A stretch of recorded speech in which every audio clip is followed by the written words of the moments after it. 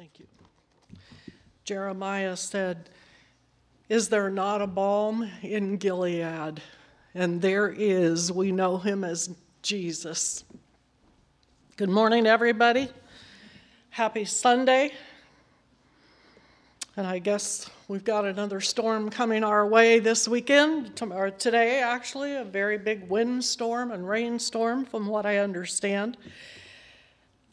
I want to get right into the message this morning, and it won't be very long, I don't think, but you can probably consider that most of this is a history lesson with an added little nugget at the end. As I was preparing this message, let me just stop and pray. Father, we need that balm in Gilead this morning that makes the wounded whole.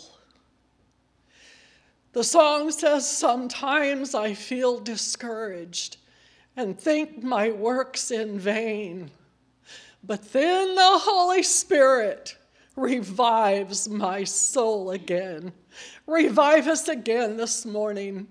Oh, revive us by the precious Holy Spirit in the Word and in the Spirit, oh God, and we give you great glory and honor in Jesus' name. Amen. Thank you. As I was preparing this message, the thought came to me that the kids' song, Father Abraham, sorry if you get a brainworm now, because I did after thinking about this, could easily have been swapped out for Father David, for he had many biological sons. Abraham didn't have that many biological sons, but David did.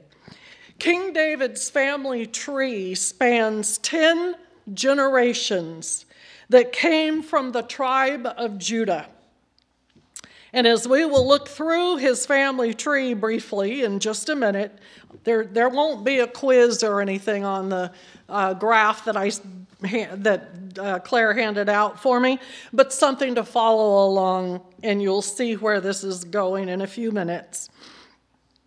And some of David's relatives were very well known, and some were not for good reasons, right?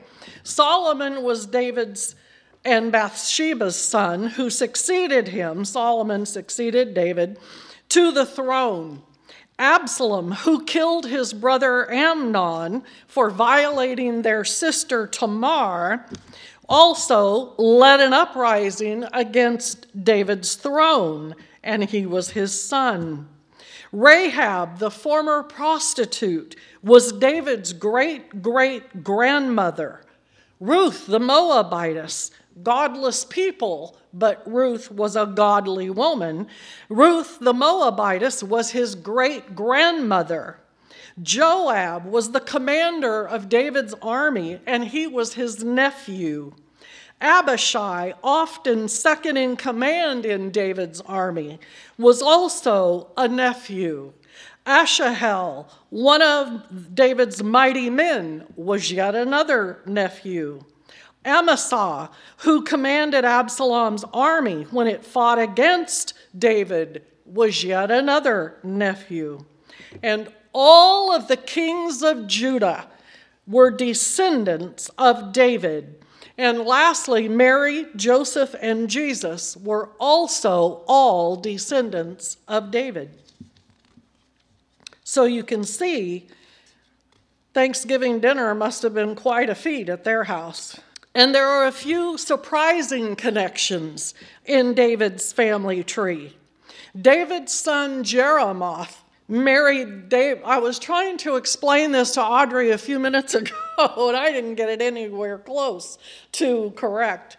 David's son Jeremoth married David's brother Eliab's daughter Abihail, not Abigail, that was one of David's wives, his first cousin, and together made their daughter named Mahalath, both David's granddaughter and his great niece. Figure that one out.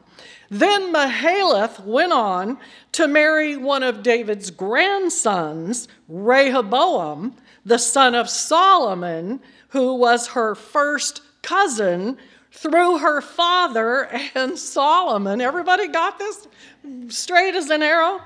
As well as being her second cousin through her maternal grandfather, Eliab. So if you think that's all complicated, you're right, because it is. And you could also note that Rehoboam married one of his own first cousins, Maacah, who was the daughter of Absalom, one of Solomon's half-brothers.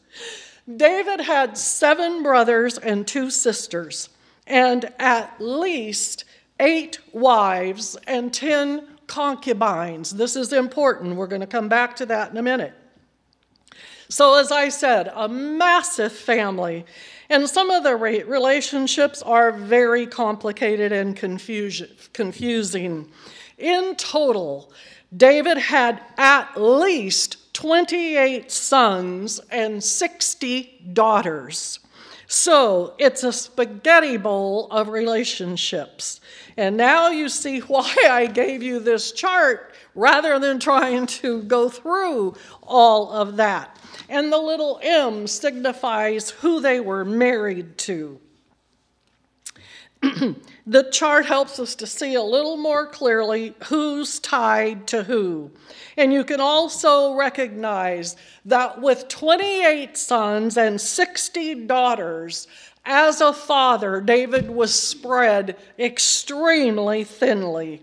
So it's no wonder that some of David's children, and his sons especially, went their own way and committed heinous acts of violence, murder, deceit, political overthrows, and all manner of sin to each other as well as to David, their father. Now, if you would please turn to the book of Proverbs, chapter 4. And we're going to end the genealogy lesson for now, but we're going to look at Solomon, David and Bathsheba's first son. No, that's the second son, because the first son passed away at birth. Solomon's writings.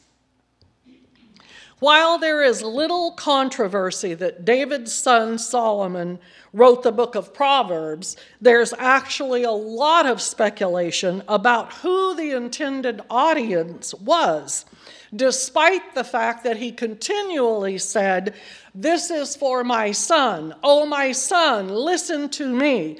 My son this and my son that." Many feel that that was a generality, and that Solomon could have indeed written that book to his son or sons, but it was more than likely collectively written to all of God's sons and daughters that would follow after Solomon. So we're going to be reading 4 scriptures right here. Chapter 4, starting verse 1.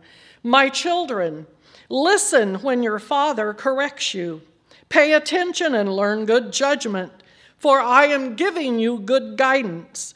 Don't turn away from my instructions, for I too was once my father's son, and tenderly loved as my mother's only child. My father taught me, take my words to heart, follow my commands, and you will live." In verse 1 and 3, Solomon tells us that he was once the son and the benefactor of learning good judgment, and as a result of having received this strong instruction and the correction at his father's hand, he became a very wise man. In verse 3, in addition to having received all these good things that his father had taught him, he also tells of the loving guidance of his mother, by whom he felt loved as though he were an only child. So clearly Solomon was well taught and well loved by both of his parents. Now look at verse 10. "My child, listen to me and do as I say, and you will have a long, good life. I will teach you wisdom's ways and lead you in the straight paths. And here comes the Rhema word for today, verse 12. When you walk, you won't be held back. When you run, you won't stumble. Take hold of my instructions and don't let them go. Guard them, for they are the key to life. Solomon recognized that the teachings that he had received at the hands of his parents were so valuable that he must pass them on and enforce them into his own son or sons, and of course all of us who would come after him. It is said that Solomon wrote the book of the Song of Solomon when he was a very young man. The book of Proverbs was written in his middle age, and the book of Ecclesiastes in his old age, looking back. Scripture also tells us that Solomon carried on his father's practice of polygamy, multiple wives, but to the highest degree even imaginable, as it is recorded that he had 700 wives and 300 concubines. In 1 Kings 11, 5 through 8, it is recorded how this excess cost him both personally and spiritually, for the Bible tells us that his many strange wives were quite successful in turning his head away from God to worship their idols. Reading 1 Kings chapter 11, 5 through 8. For Solomon went after Ashtoreth, the goddess of the Zidonians, and after Miscom, the abomination of the Ammonites. And Solomon did evil in the sight of the Lord, and went not fully after the Lord, as did David his father. Then did Solomon build a high place for Chemosh, the abomination of Moab, and in the hill that is before Jerusalem, for Molech, the abomination of the children of Ammon. And likewise did he for all his strange wives, which burnt incense and sacrificed to their gods. I told you that he had 700 wives and 300 concubines. Can you imagine the gods that they served and worshiped as pagans? And the Bible said that he followed them. And as a result of Solomon backsliding from his devotion to God as he was taught from his father, God stripped him of his kingdom. And sadly, I could find no biblical record or commentary that confirmed that Solomon ever repented of these sins, despite all that he had been taught and that he had taught his own sons and what he had written, as we have in Scripture today. I'm going to close with this. On this past Monday morning, I was in my office praying about a particular issue, and I don't usually spend Monday in prayer or in Bible reading. It's kind of a day to get my head straight and kind of let go of last week and start looking forward, but I don't actively seek anything. But this Monday, a week ago tomorrow, I was literally compelled to go to my office, and I was praying about this matter. I had my Bible open, and the Holy Spirit dropped a phrase into my heart. And the phrase was this: they will take it in stride. And as reassuring as this was, which I was praying about, the situation, I wanted to see what Scripture said about this. So I did a little research, and if you look at Proverbs 4:12 that we read a minute ago, the word stride means to take long, steady steps to a steady gait. And the commentary said that according to the original text, verse 12 should read, when you walk and if you run.